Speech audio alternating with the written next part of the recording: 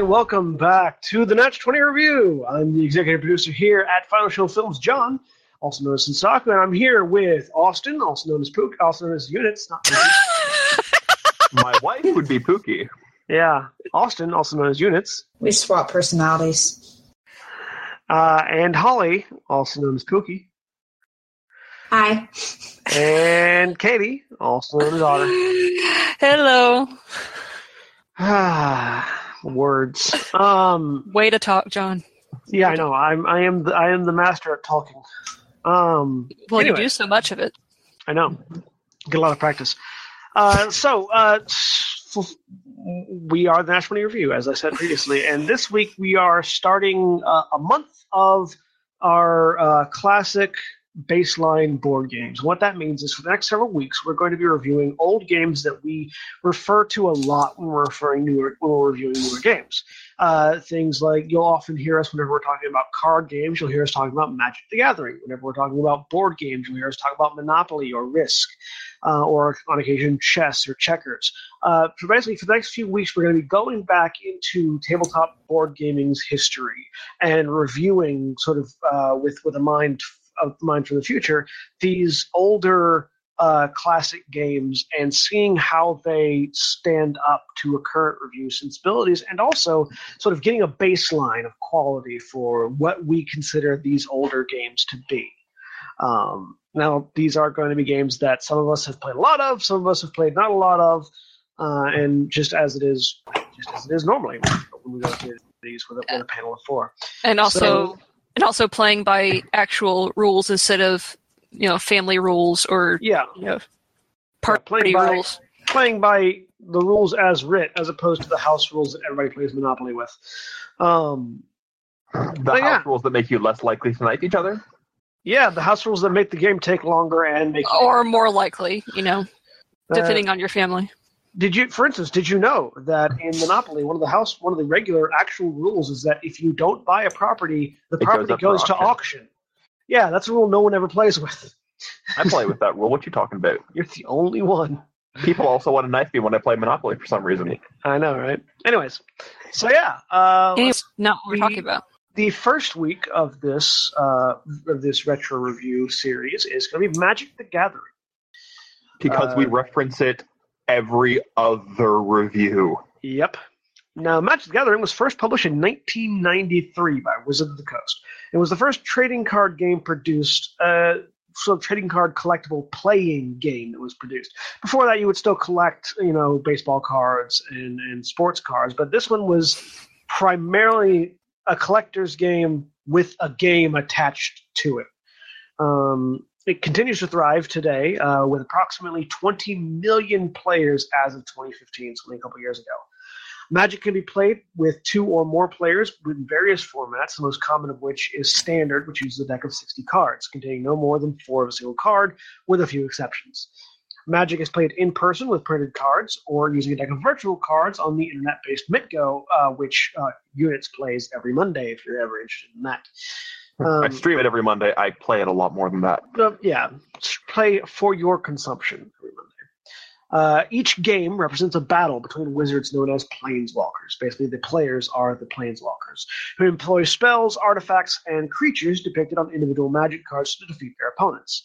The original concept of the game drew heavily from the motifs of traditional fantasy role-playing games such as D&D, but at this point in its history, it has sort of steered away from that and has gone towards their own interpretations of mythological events or mythological stories and settings and situations. Rather than ripping straight from D&D, they take myth and change it around and present it as its own self-contained world.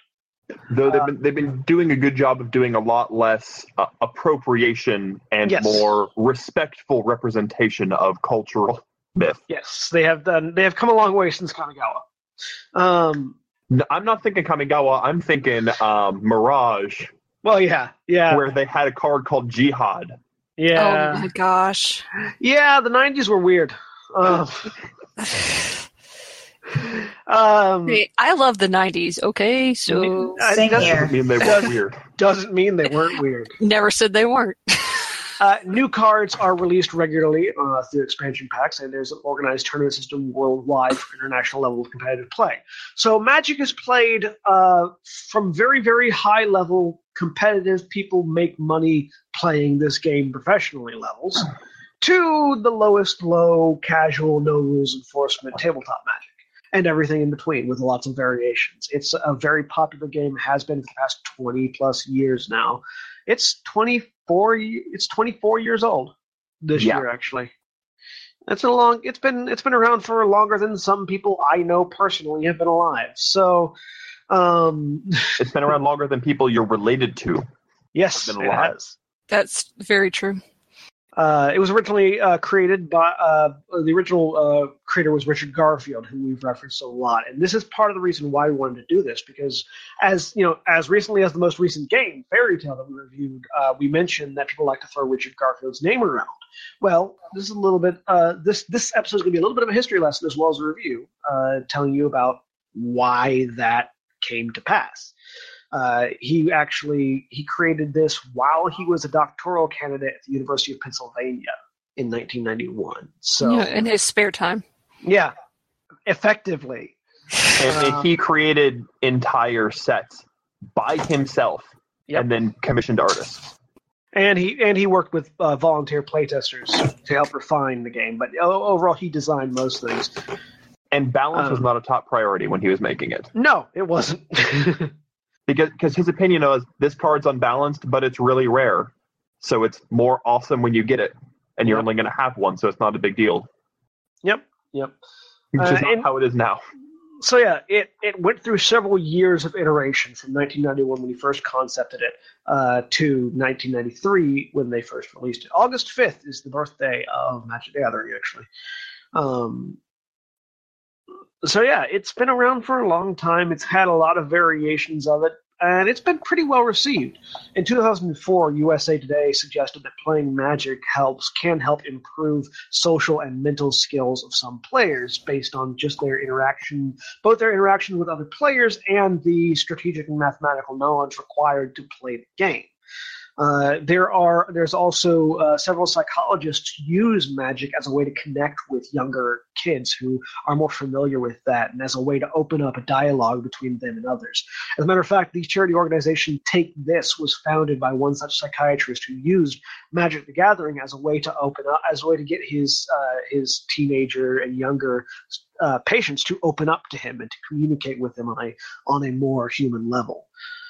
Over the course of its years, it has received several awards, including the Mensa Select Award, the Origins Award for Best Fantasy or Science Fiction Board Game of 1993,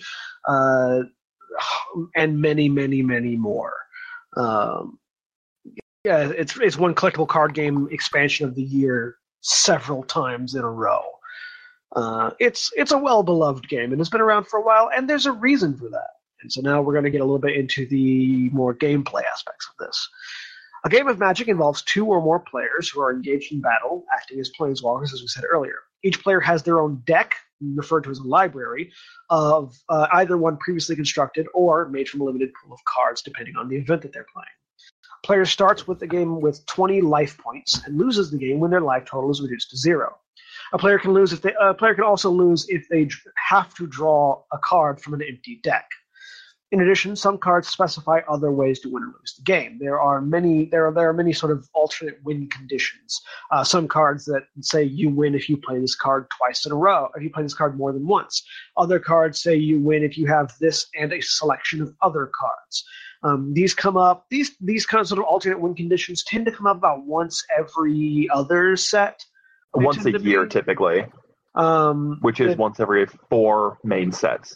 Yeah, now previously 2, but yeah. Well, they come up fairly regularly, comprised of 2 parts. So we'll get to that later. But they come up fairly regularly as alternative ways to win the game for people like me who like to make weird, interesting, janky decks. And they rarely affect high competitive play. Rarely, if ever. I think Approach of the Second Sun is the first one to do so since a while. Yeah, it's been a while. Richard Garfield originally stated that two of his major influences in creating Magic the Gathering were the game's Cosmic Encounter, which first used the concept of normal rules that could sometimes be overridden, and Dungeons and Dragons. The Golden Rule of Magic states that whenever a card's text directly contradicts the rules, the card takes precedence, which sort of is a way to help keep players from getting too bogged down in rules discussion, because if the card says it does the thing, it does the thing, regardless of what the rules may have previously indicated. Players begin the game by shuffling their decks and drawing 7 cards.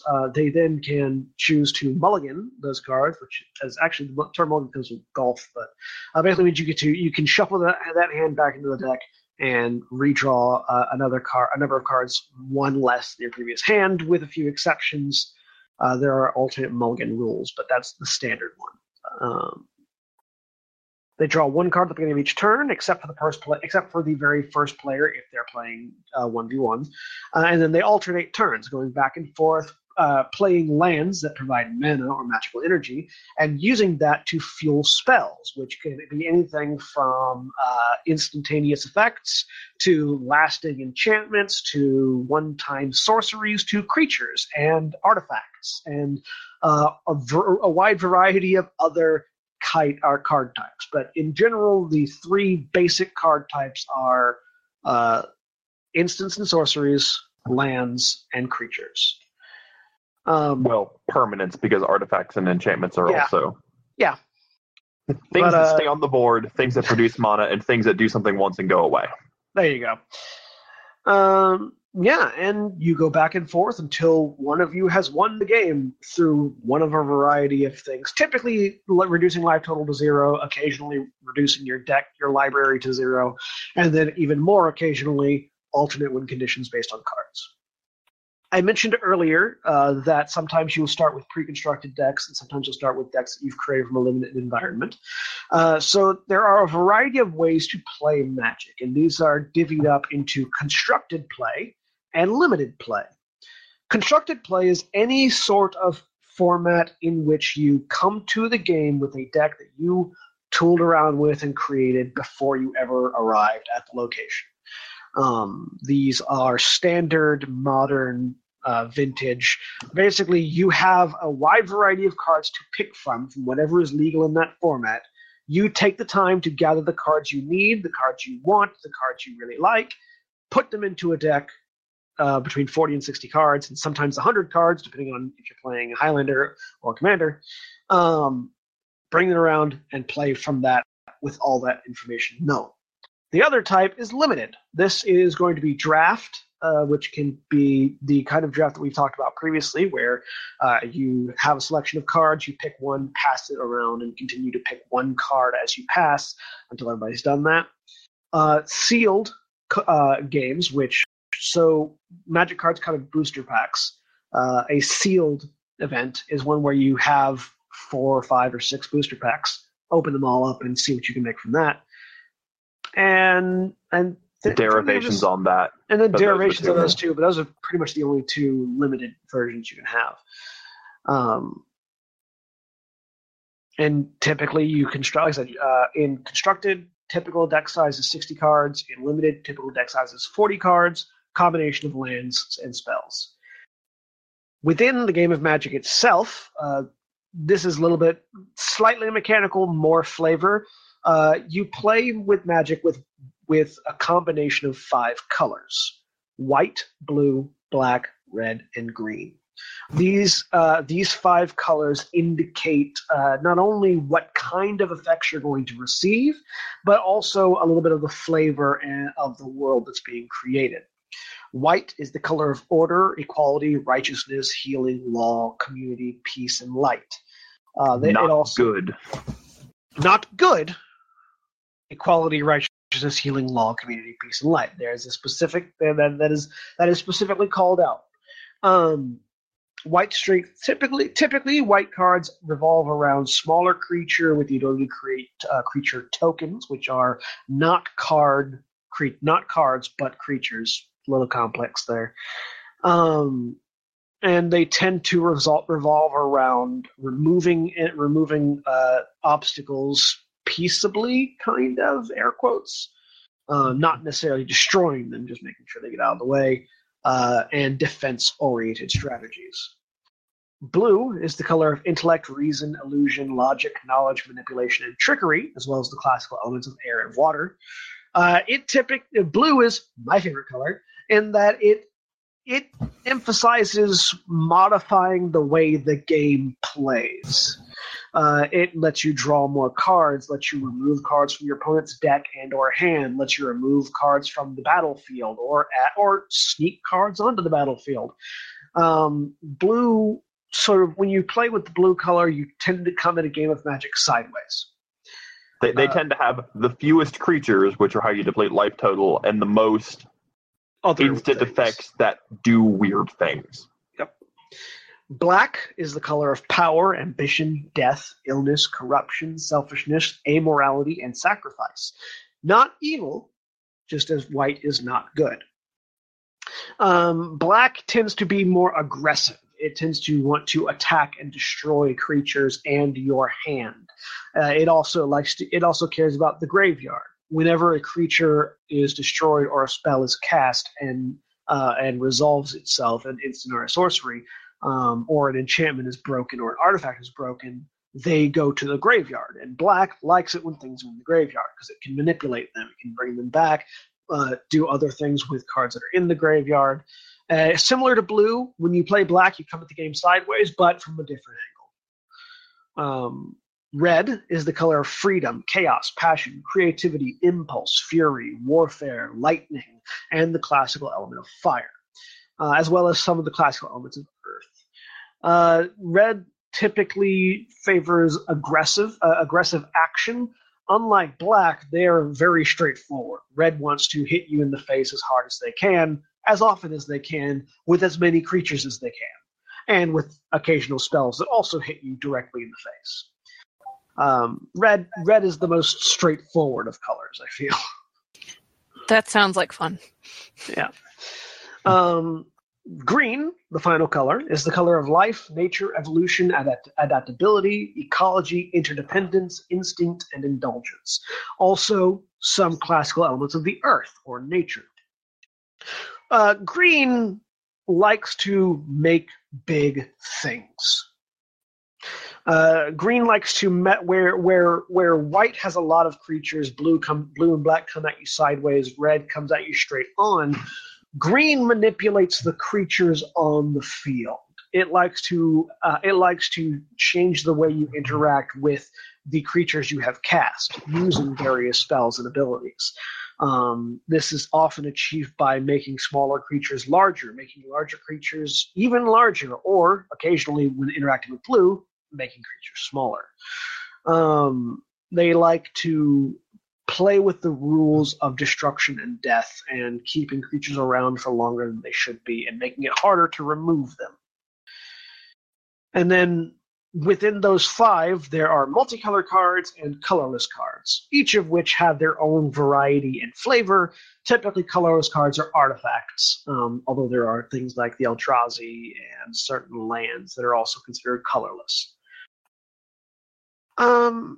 That's pretty much the full extent of establishing the game. There's also a lot of rules, but we could be here for days. Yeah, trying to explain all of this. There could be a whole series of... That's sort of the... There are series of podcasts. I know there are. I understand. That's why I said it. That's sort of just the top-down view of the game, as limited as we could make it. A top-down view of the game. If you want to know more in-depth details about rules, interactions, or suggested methods of play, there are dozens of podcasts you can listen to that will be very good resources for that. Limited Resources being one of them. The Judge Cast, which is a podcast where Magic the Gathering judges, people who go to events and actually regulate these tournaments, sit down and talk about rules, interactions, and interesting things that are happening on the mechanical level of this game. And then there are even podcasts that talk about flavor of the sets, talking about the stories that are being told with these cards and with the narrative novels that happen around this set. And there are also advice podcasts that you can go listen to, and of course streamers who will give you more tactical, strategic level discussions about it, depending with an eye towards whatever your skill set may be. As for us, now that we've talked about the sort of rules and setup of the game, we're going to talk about our own experiences with it. Starting with Austin. With Austin, what was your first experience, your first impression of Magic the Gathering, if you could remember that far back? It was a while ago. I first started playing with I had a friend who was really into Magic, and he thought I would like it because I'm a very competitive person, and I like the sort of high strategy games. And he bought me one of the dual decks, the Knights versus Dragons specifically, that came out back in. It was the set before Mirrodin Besieged. It came out between Mirrodin Besieged and the set before that, and it's a game that just because you know the rules doesn't mean you have any idea how to play. There are so many layers of complexity. There's so many layers of the rules and rules interaction and understanding how, what's a state-based effect? What's a replacement effect? What's a trigger? When do things trigger? Just worth noting, that would be Scars of Mirrodin block. Yes. The first Scars of Mirrodin, specifically Scars of Mirrodin, was before Mirrodin Besieged, so. Yes. It came out between those two. 2010, so 7 years ago. Yes. And I've read through a lot of the judge rules, and I've considered taking a judge test. Haven't gotten around to it because busy. But there's so many little layers of rules and so many things that it can work, and it's not a good or a bad thing. It's just the way it is. And to me, the game lends itself towards my competitive nature and my sort of high intellectual, well, how can I make this rule work really weirdly? So, yeah, first impression is that there's so much more to this game than just the rules and just the basics. There's no end to how deep you can go. Mm-hmm. Holly? So I first heard about this game through Austin when he got really hooked on it.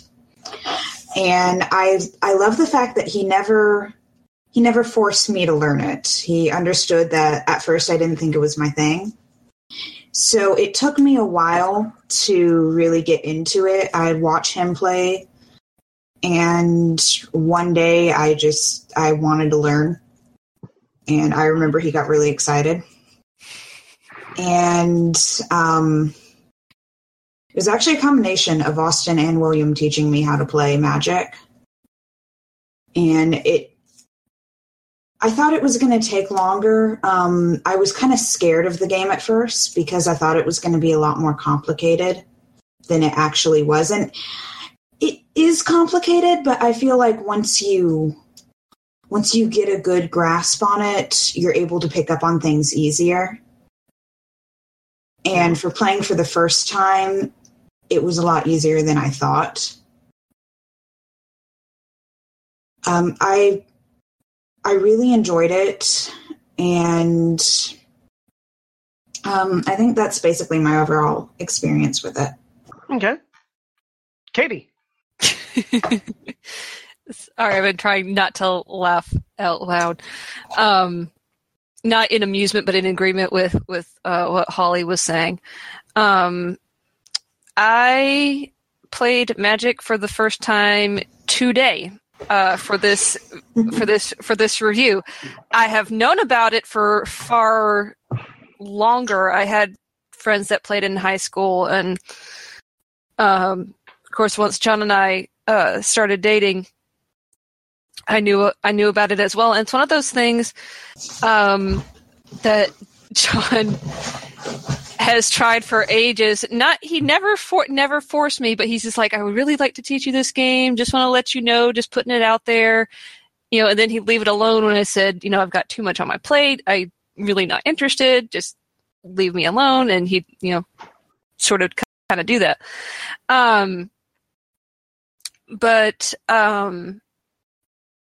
My first, because I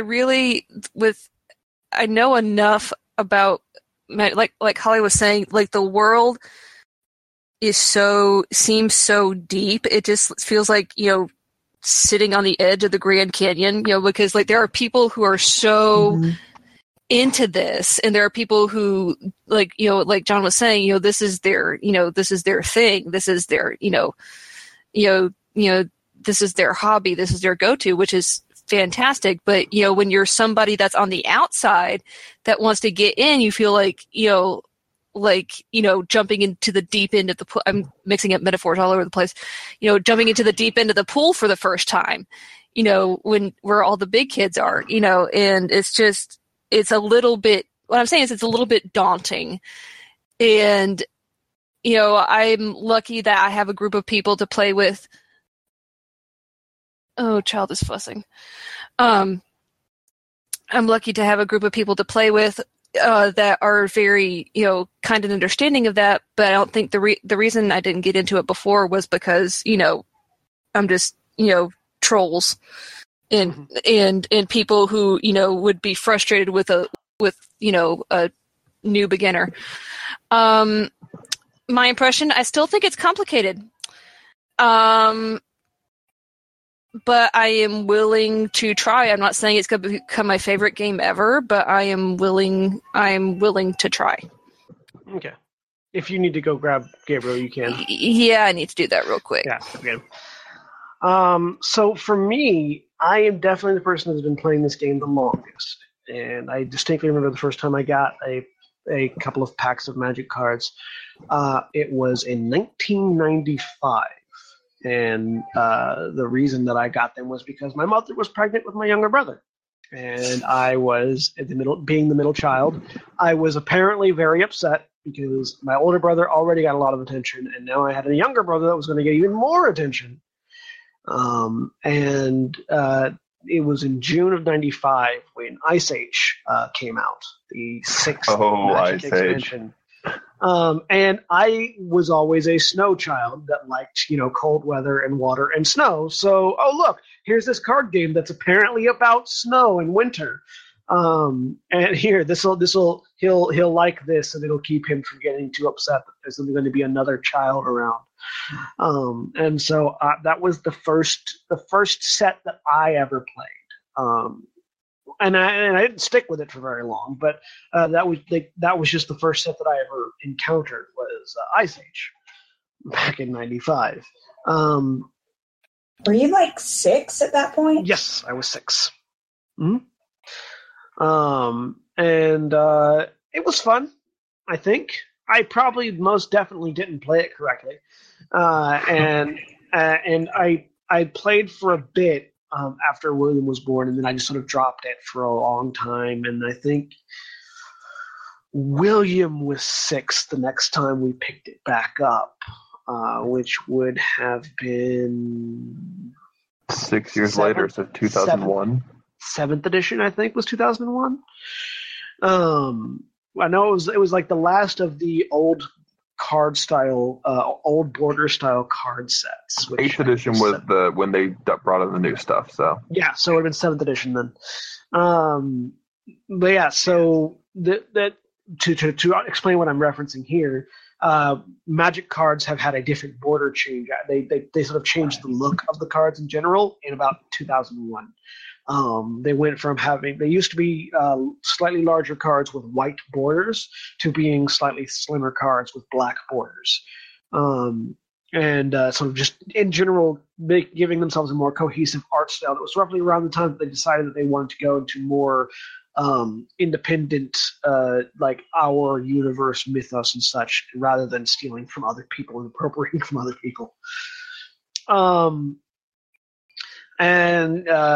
So yeah, 2001 was when I started playing Magic again pretty regularly. And yeah, I don't play as often as Austin does, but I try to play as often as I can. Because I really enjoy it. I'm not good at the deck building part of Magic, but I'm very good at piloting decks. So I like it. Whenever we get like dual decks and things, I really enjoy playing with those. Things that have been pre-constructed by other people that I tend to have an easier time with. Yeah, so I have. It's always been fun. It has definitely changed over the years. And I wish I knew I wish I knew when I first started playing Well, I wish I knew now what I wish I knew back when I first started playing what I knew now, so I would have held on to some of those Ice Age cards. To be fair, Ice Age was not a treasure trove of valuable cards. No, but Snowlands are still worth money. Like 50 cents. Hey. I have a deck with Snowlands in it. But yeah, it's been a long and bumpy road, but it's been fun. What do we like about Magic the Gathering? Austin, what do you like about Magic the Gathering? Oh, I love lots of things. I love complex interactions. I'm a sucker for weird ways to play the rules and do strange things, and gaining value in ways you don't expect. One of my favorite things is you can play the game in so many different ways. In particular, I love Pauper.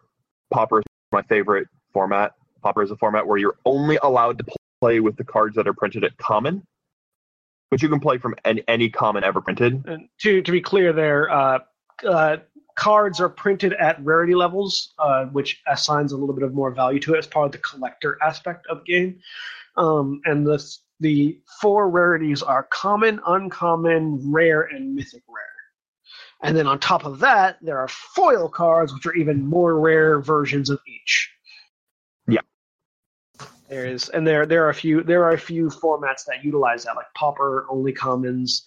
I'm trying to think of what the one for commons and uncommons is. Peasant is uncommon. Prince is all rares or mostly rares. No, I know there's a Prince format. I don't know what it is specifically. Prince format you can have a certain number of X rarity cards. It depends on your organization. Some are like some have point systems, you can have a certain number of. But yeah. And then there are all foil variants of all of those as well. To give you an idea of how in-depth people get into this.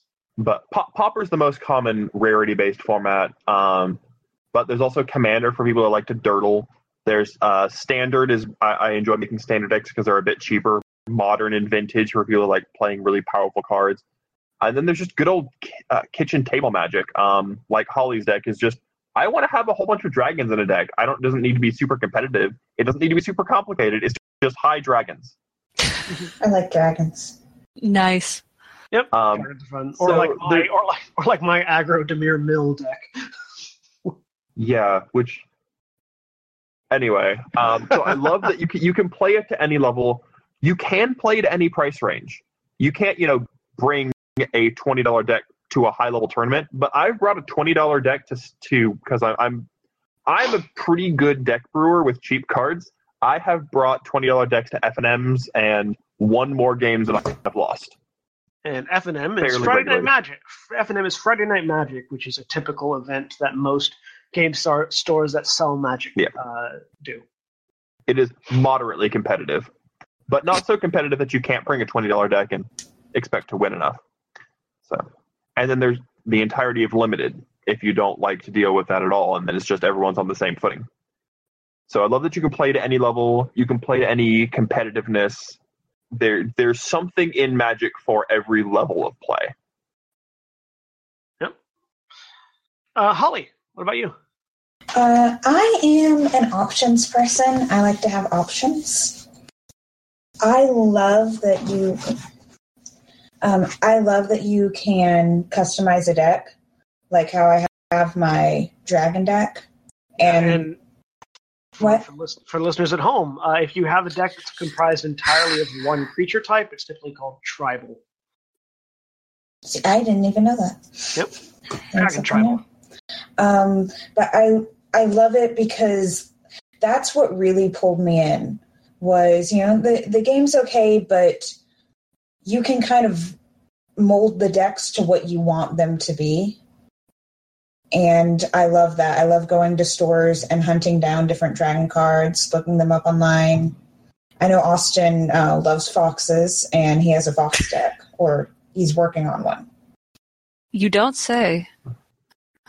There's not a lot of fox tribal support, unfortunately. I have a vampire commander deck, and it is insane. All commander decks are insane, to clarify. It's true. It's true. I think that's the big thing that I really enjoy about the game. And I also enjoy and how many people are into it and how many different types of, I don't know what these are called, like the different sets that come out. Expansions. Thank you. Yep. I love all the expansions because there are a bunch. So if you don't like one, you can just play the one that you like. So I like that. I like the many options, how customizable it is. And I think those are my major things. All right. Katie? Well, I played with a deck that was pre-made by John. I know it was a black and white deck. Yep. I like what I liked. I like that there are various ways to play. Like, since this was my first time, because I'm not going to go into detail, but this afternoon when John's like, oh yeah, we're totally going to play Magic, I'm like, oh great, something I'm going to totally fail at because that's, something else that I need. But it turns out we could play 2v1, where John is like, okay, John and Austin were gracious enough to like take it at a remediated pace and be able to teach me, or give me a Spark Notes version of playing a game. So the fact that I wasn't all by myself against three other people, because I was picturing like me against three experienced players, I'm just like, I'm toast. This is going to be a great confidence builder. I would like to be able, and my husband does not need to go crazy with this, because he will. I would like to be able to customize my own, because I like the idea of customization. And I can hear from John and Austin talking that they like the detail stuff. I kind of like, I see this as my approach, the same approach I'm taking to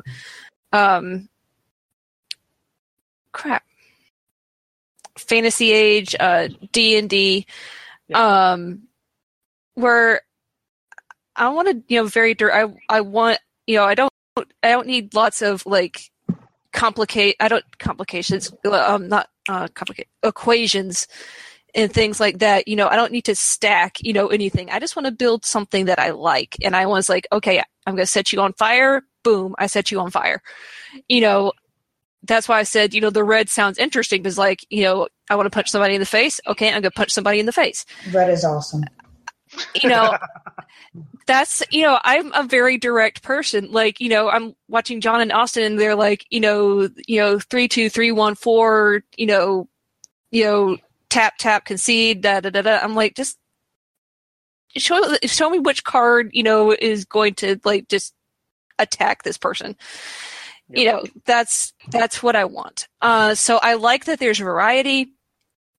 I like that there are that there are ways to play and enjoy it without having to be terribly good at it. And I like that you can kind of choose your level of like with anything else, kind of fandom is the wrong word. But like how much level of investment, thank you. Because I'm like, that's a noun and that's the wrong word. You can choose your level of investment, like like you were saying, you can choose to invest a lot of time and money into it, or you don't have to. You can play with your friends. Like, I'm really interested in playing Holly now, because partially because I want to see her dragon deck, because that sounds awesome. And like she and I like just seem to have a very similar gameplay, but I haven't had a chance to play with her, so that I would be interested in doing that. So I like it, but I'm not going to go all whole hog into it, John. So just letting the public know, like, if he's trying to if he's kidnapped you and locked you in your room with a stack of Magic cards. when I start getting phone calls from people. And No. I'm on a watch list now.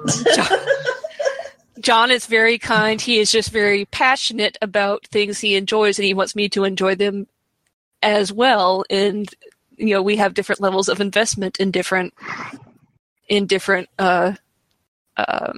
areas of life. So don't put him on a watch list. I'm okay. I can take care of myself. He's not a threat. I don't even know where this is going. I don't know either. You just started. So I think we're going to John. What do you like? So, thank you, Austin. As another bit of information, by the way, with the next expansion of Magic, Our Devastation will be the 75th expansion. Talking about number of expansion that Holly said she likes. I like doing weird things. Yes, he does.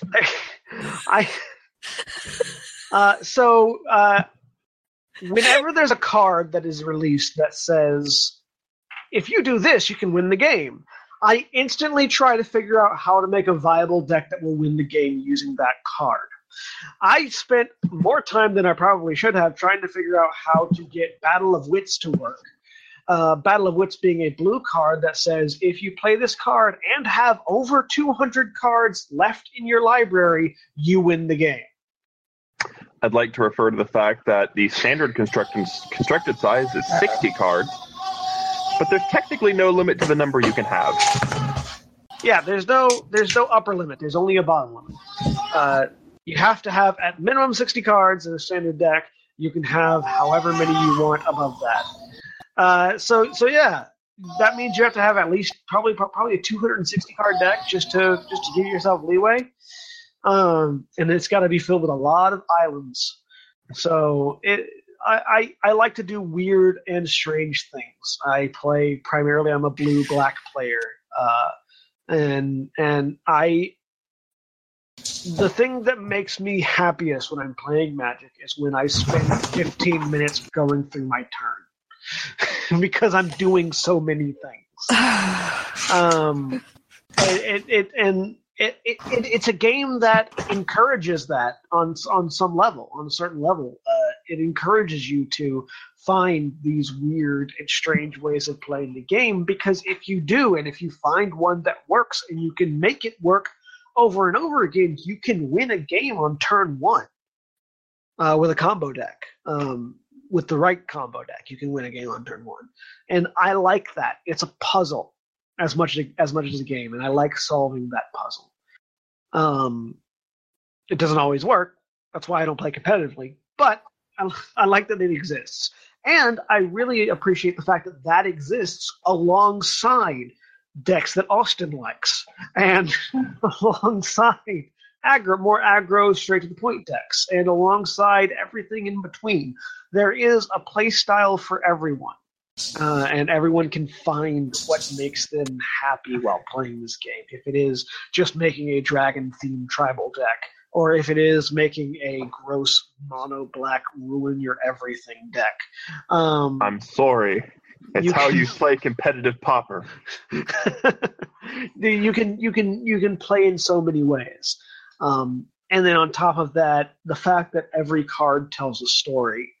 So in addition to its mechanical information, cards have names and art and occasionally flavor text. And within them, you sort of, even on the cards that don't have flavor text that are just a piece of art, you see a story. And the story that they tell are often amusing or interesting, and the art is almost always gorgeous, at least currently. It's just as an example, pulling from random, I've got a card here called Bread for the Hunt, which has artwork depicting some sort of turtle-like monstrosity breaking out of a science lab and towering over this human that seems to have been pretty heavily injured, or at least partially injured. And the flavor text just says, "Some see the world as a place of infinite wonder and knowledge. Some see it as an infinite dinner plate." And by itself, that card tells an interesting story. And put together in a set, they tell fascinating stories and wonderful worlds that I enjoy experiencing and that I appreciate. So, going from that, let's talk about some things that we don't like about the game. Austin. So you remember that mono black destroy your hand thing that John was talking about? Yep. Mm-hmm. So people don't like it when I play that deck against them in a non-competitive format, turns out. Nope. Because the whole deck's goal is to not let you do anything. And when one person's playing a game and the other person doesn't get to do anything, that person's not having as much fun. Makes me want to hit you. Me too. But at the same time, if I go to a competitive Pauper tournament, I have to have a deck on that level because that's how you play competitively. So, you know, there's not a lot of crossover. You can play the game however you want to, but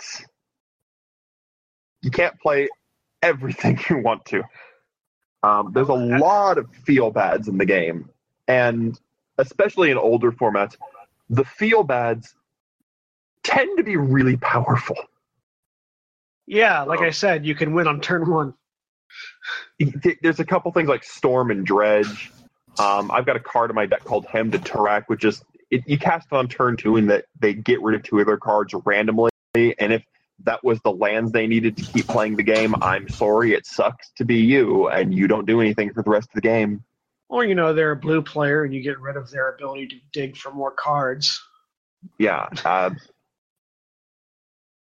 So there's a lot of feel bads, and also the game gets really expensive really fast if you try to invest in the powerful stuff. Like, to make a truly competitive standard deck, easy $500. You want to go into modern, you can drop $1,000. You want to go into vintage or legacy, you can drop $1,000 on one card. Damn, son. If you're playing, no joke. If you're playing competitive vintage, you need one of each Mox. And Mox can go for about $3,000 a piece, depending on which one it is. Mox Sapphire is the most expensive, and Mox Emerald or Pearl is the cheapest, and I think they go for about $1,500. Ancestral Recall, you need one of that. It goes for, I believe, about $4,000. So yeah, it's not cheap. Holly? Mine is similar to the, Austin's kill everything. Well, not kill everything, but make you not do things deck. All your dragons wandered into my dark alleys. Yeah, I'm going to put that card through a shredder later tonight. Aside from that, there are cards that make you want to hurt people. There's some cards that feel like they are way too powerful.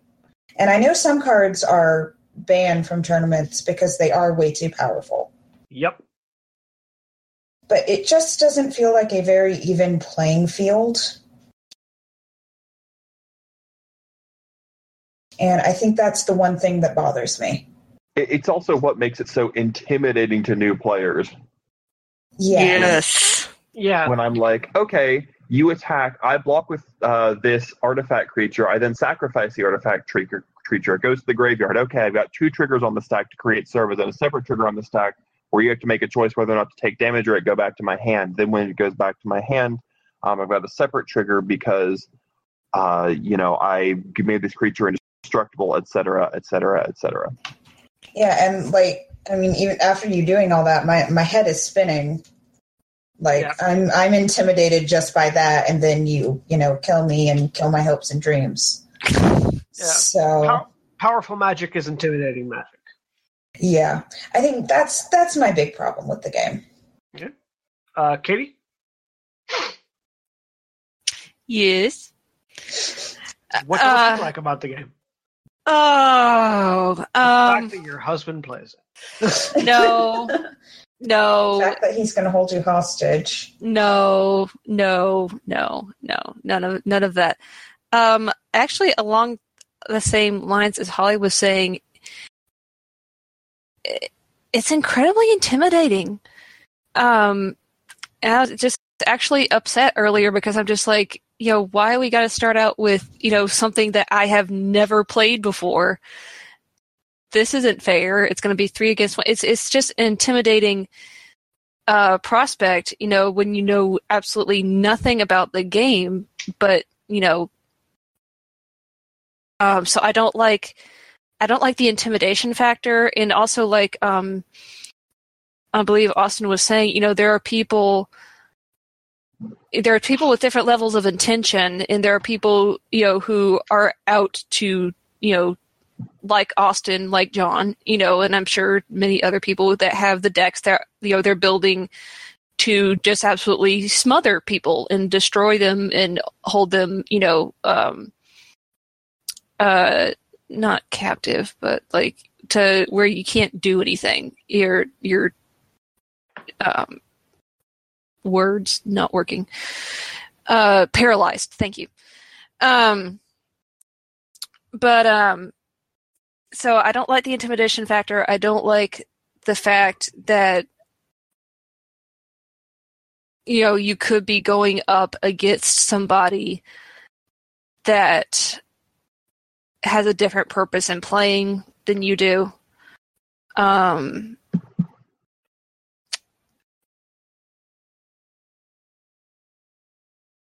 basically, because I'm a competitive person, but I'm like a fun competitive person. I'm not like a serious competitive person. And when John was talking about the taking 15-minute turns, I could absolutely not play against my husband. There are a myriad of reasons. Why I would never play against John.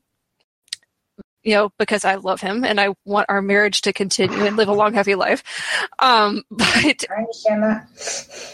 But also because it absolutely drives me nuts when people take way too long in 15 minutes on their turns. Like, oh, I did this, so I could do this. And then I did this, so that affects this. And I attack this, and you get this.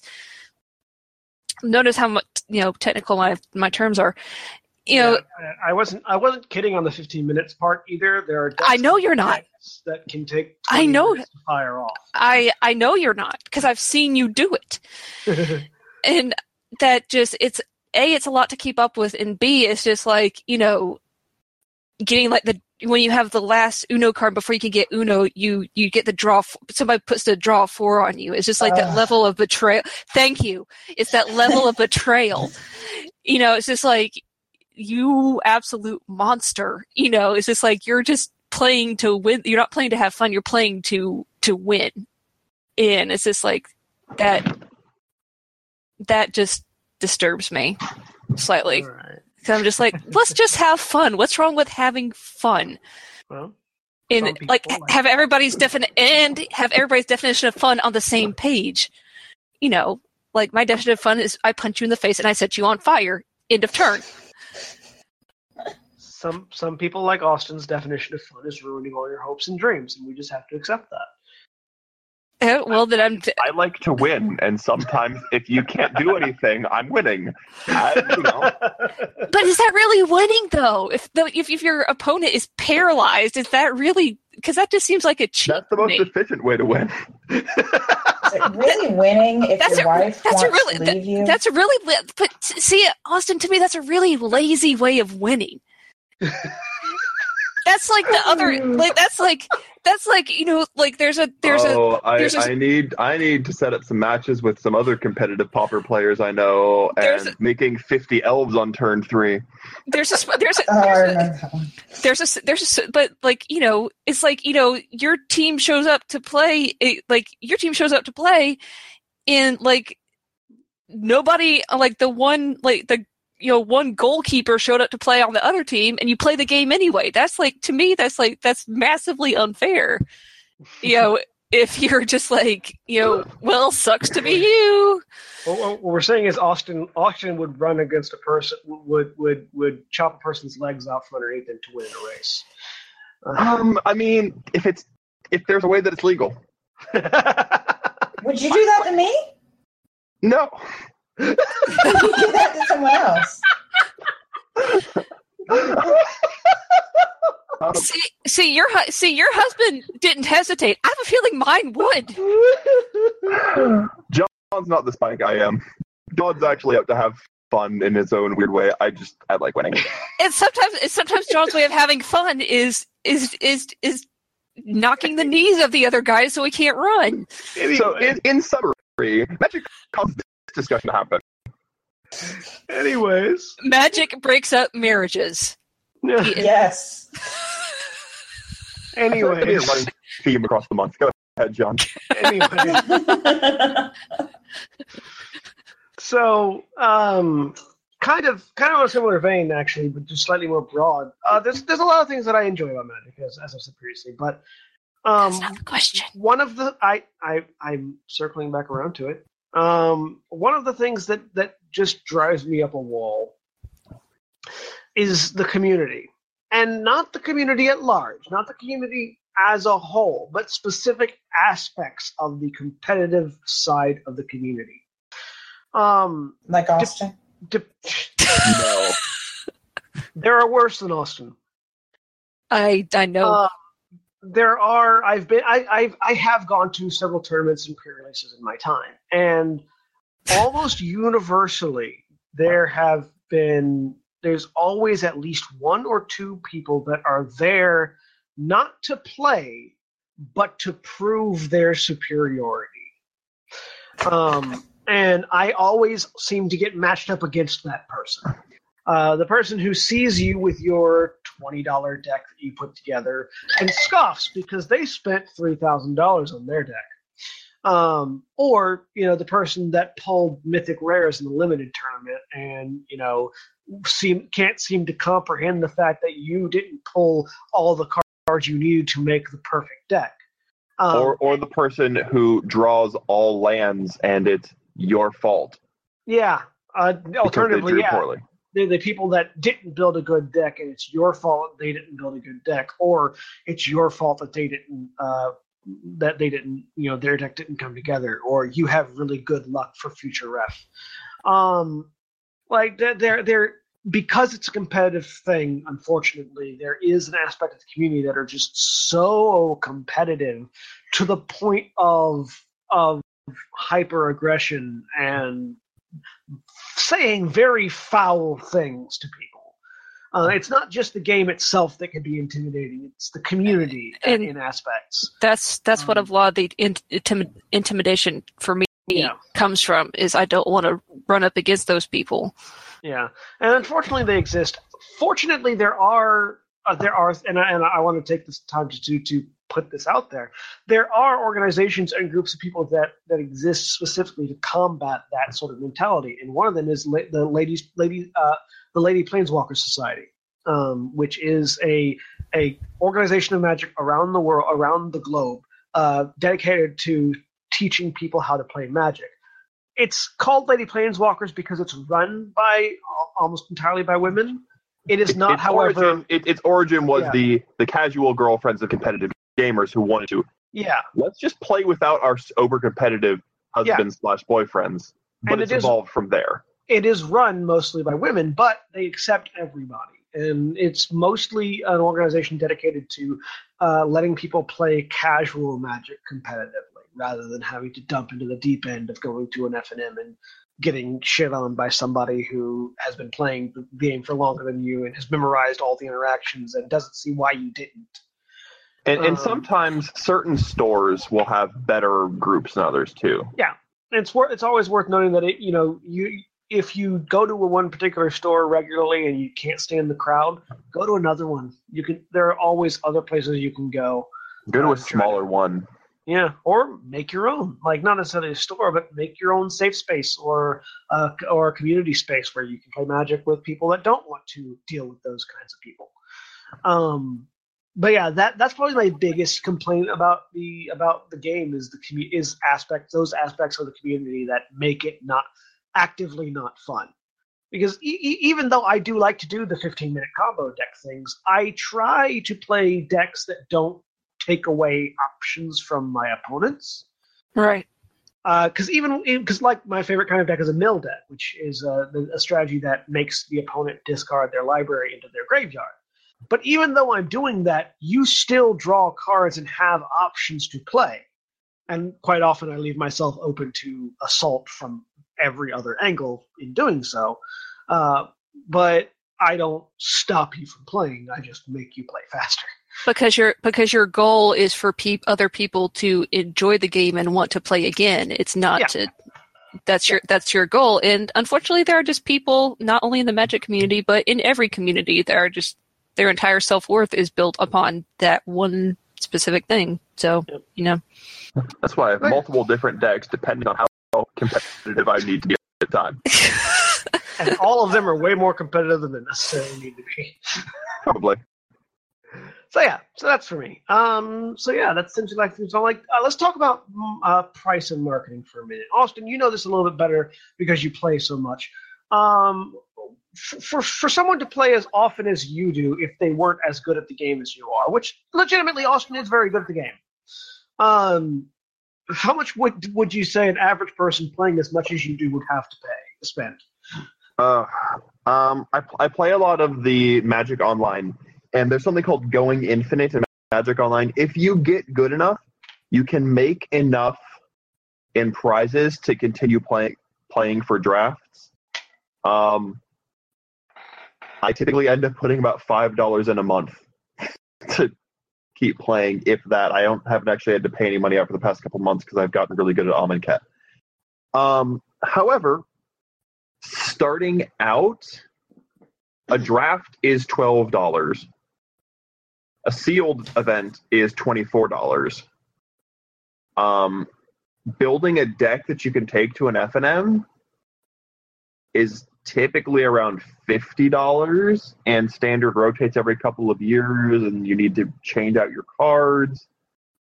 So to play like a draft a week, if you're just starting out, you're typically only going to win one, maybe two packs, and you typically only pull a couple. If you pull a couple bucks in cards, like rarity-wise, that's great.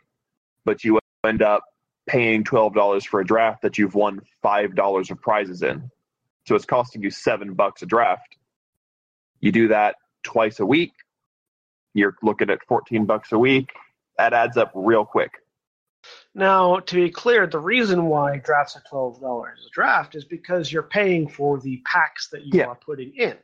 And a pack of Magic cards took about $4. Yeah. So you're not getting shafted on the price end of it just for going to a draft. It's just that if you like to draft that often, it's going to cost you a lot. Yeah, and draft prices vary. I actually know a place that does drafts for $10. The prices are lower end because you're only paying $10 for the 3 packs. You're actually getting the packs cheaper than if you bought them off the shelf. Yeah. So results may vary, but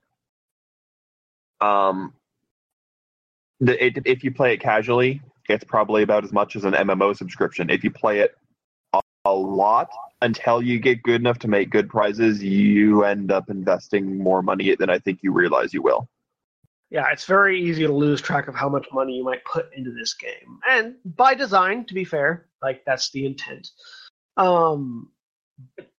It is reasonable, however, to spend $20-$50 a month on this game if you get into the hobby.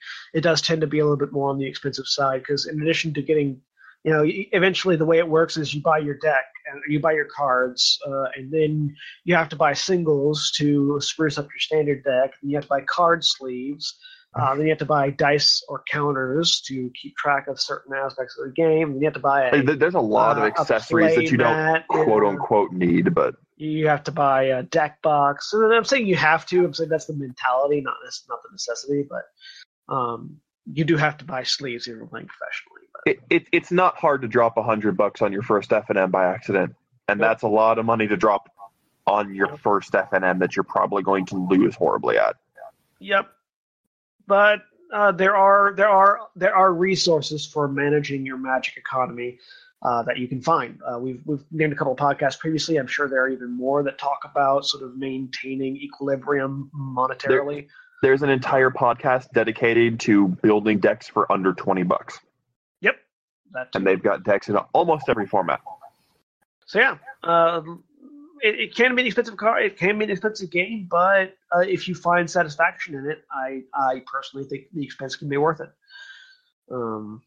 And like Austin has, if you get good enough at it, you can reduce that cost. So yeah, that's been Magic the Gathering. Let's talk about our final opinions and review scores. Starting with Austin. I can't not give this an A because I constantly want to play it. And I play it all the time. I just can't not give it an A. As many faults as I have with it, I love the game. I love playing it on every level. I love playing constructed. I love playing limited. I love playing casually. I love playing competitively. I love seeing, like, even when I'm playing as a deck that's just merciless and rips you apart, I love the intellectual exercise of, okay, how can I engineer my deck to stop this? How do I stop an unstoppable force? So straight A. Yep. Holly? I have to agree with Austin. I can't not give this an A. Because I also, I've really gotten into it. I want to play it all the time. I love this game. Again, for all of the faults, for all of the crazy decks, and no matter how many times I get killed by Austin's deck, I still want to, crush him. So I have to give this an A. Katie?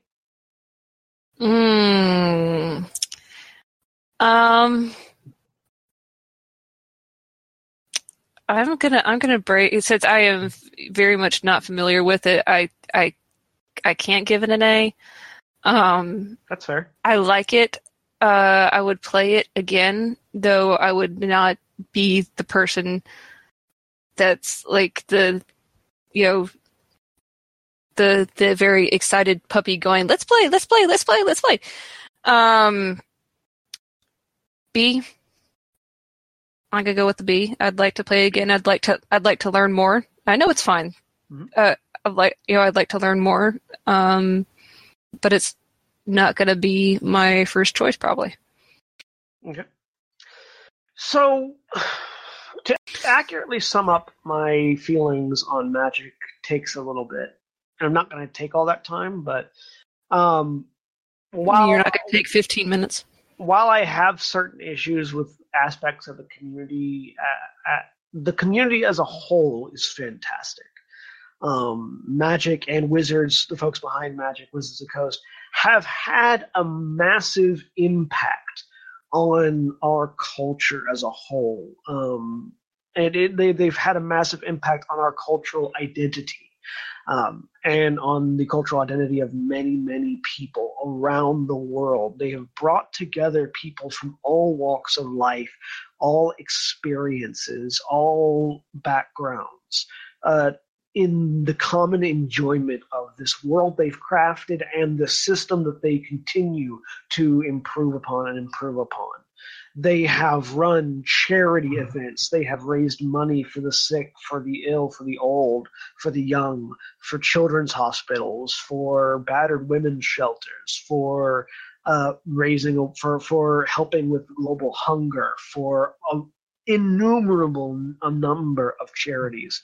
They have helped psychiatrists connect with children who otherwise couldn't be reached. They have helped people deal with loss and trauma and all sorts of emotional baggage. They have helped people with basic maths and with social stigmas and overcoming basic faults in their physiology and in their neurology and in so many different ways. This simple fucking card game has helped people around the world. And it has brought a lot of joy to my life. It's brought a lot of joy to many people's lives. People who have it good and people who don't. As a phenomenon, I don't think I can classify Magic the Gathering and I can't really grade it as anything else because it has had such a major impact, such a major visible impact on people that I know and care about. I can't give it less than an A+. If the scale went higher, I'd have to go higher. Because it's not the best game in the world, but it is the game that has had the most demonstrable of an impact on the world as I've experienced it. And you can't really say more than that about a game. So I have to give it an A+. Are you getting paid by the word? No, I'm not. This is one of our longest reviews.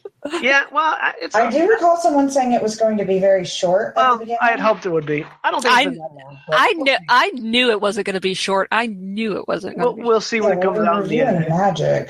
For the record, we'll see when it comes out in the edit. But yeah. So yeah, that's Magic the Gathering, and that is what we compare card games against, and it's a pretty hefty mountain to be compared against. Which is why we typically say it's like Magic the Gathering, or it wants to be Magic the Gathering. Yeah. Everything wants to be Magic. Everything wants to be Magic. Everything. So, yeah, this has been Magic the Gathering, and we've been Final Show Films. We produce a wide variety of content every day of the week. You can check us out on our website at finalshowfilms.com. You can also check us out on our Patreon page at patreon.com/fsfilms. You can help support us financially there if you'd like. We appreciate all of our patrons, especially our $25 tier supporters, Chris Comfort and Tonic, without whom we wouldn't be able to get quite as much of the stuff that we get already. Thanks to all of our patrons, we have gotten to our $100 a month tier goal on Patreon, which is having all of our podcasts separated out into their own individual feeds, for which we thank you. Our next goal is $500 a month. It's going to get us a secondary audio editor. Jack, if you listen to our other podcasts, is a lovely human being. When we hit $500 a month, he's going to come on full-time as our secondary audio editor for me to help me keep these podcasts under control. So if you like Jack, at the very least, throw some bucks our way that way. We also like the folks over at 411mania.com. 411mania.com is a geek culture website that you can go to for articles and opinion pieces on all things geek related: wrestling, MMA, music, entertainment, movies, and gaming, including all of our podcasts. So check them out. We appreciate them. We appreciate all of you, and we'll see you all next time. Say goodbye, everybody. Bye. adios. Goodbye.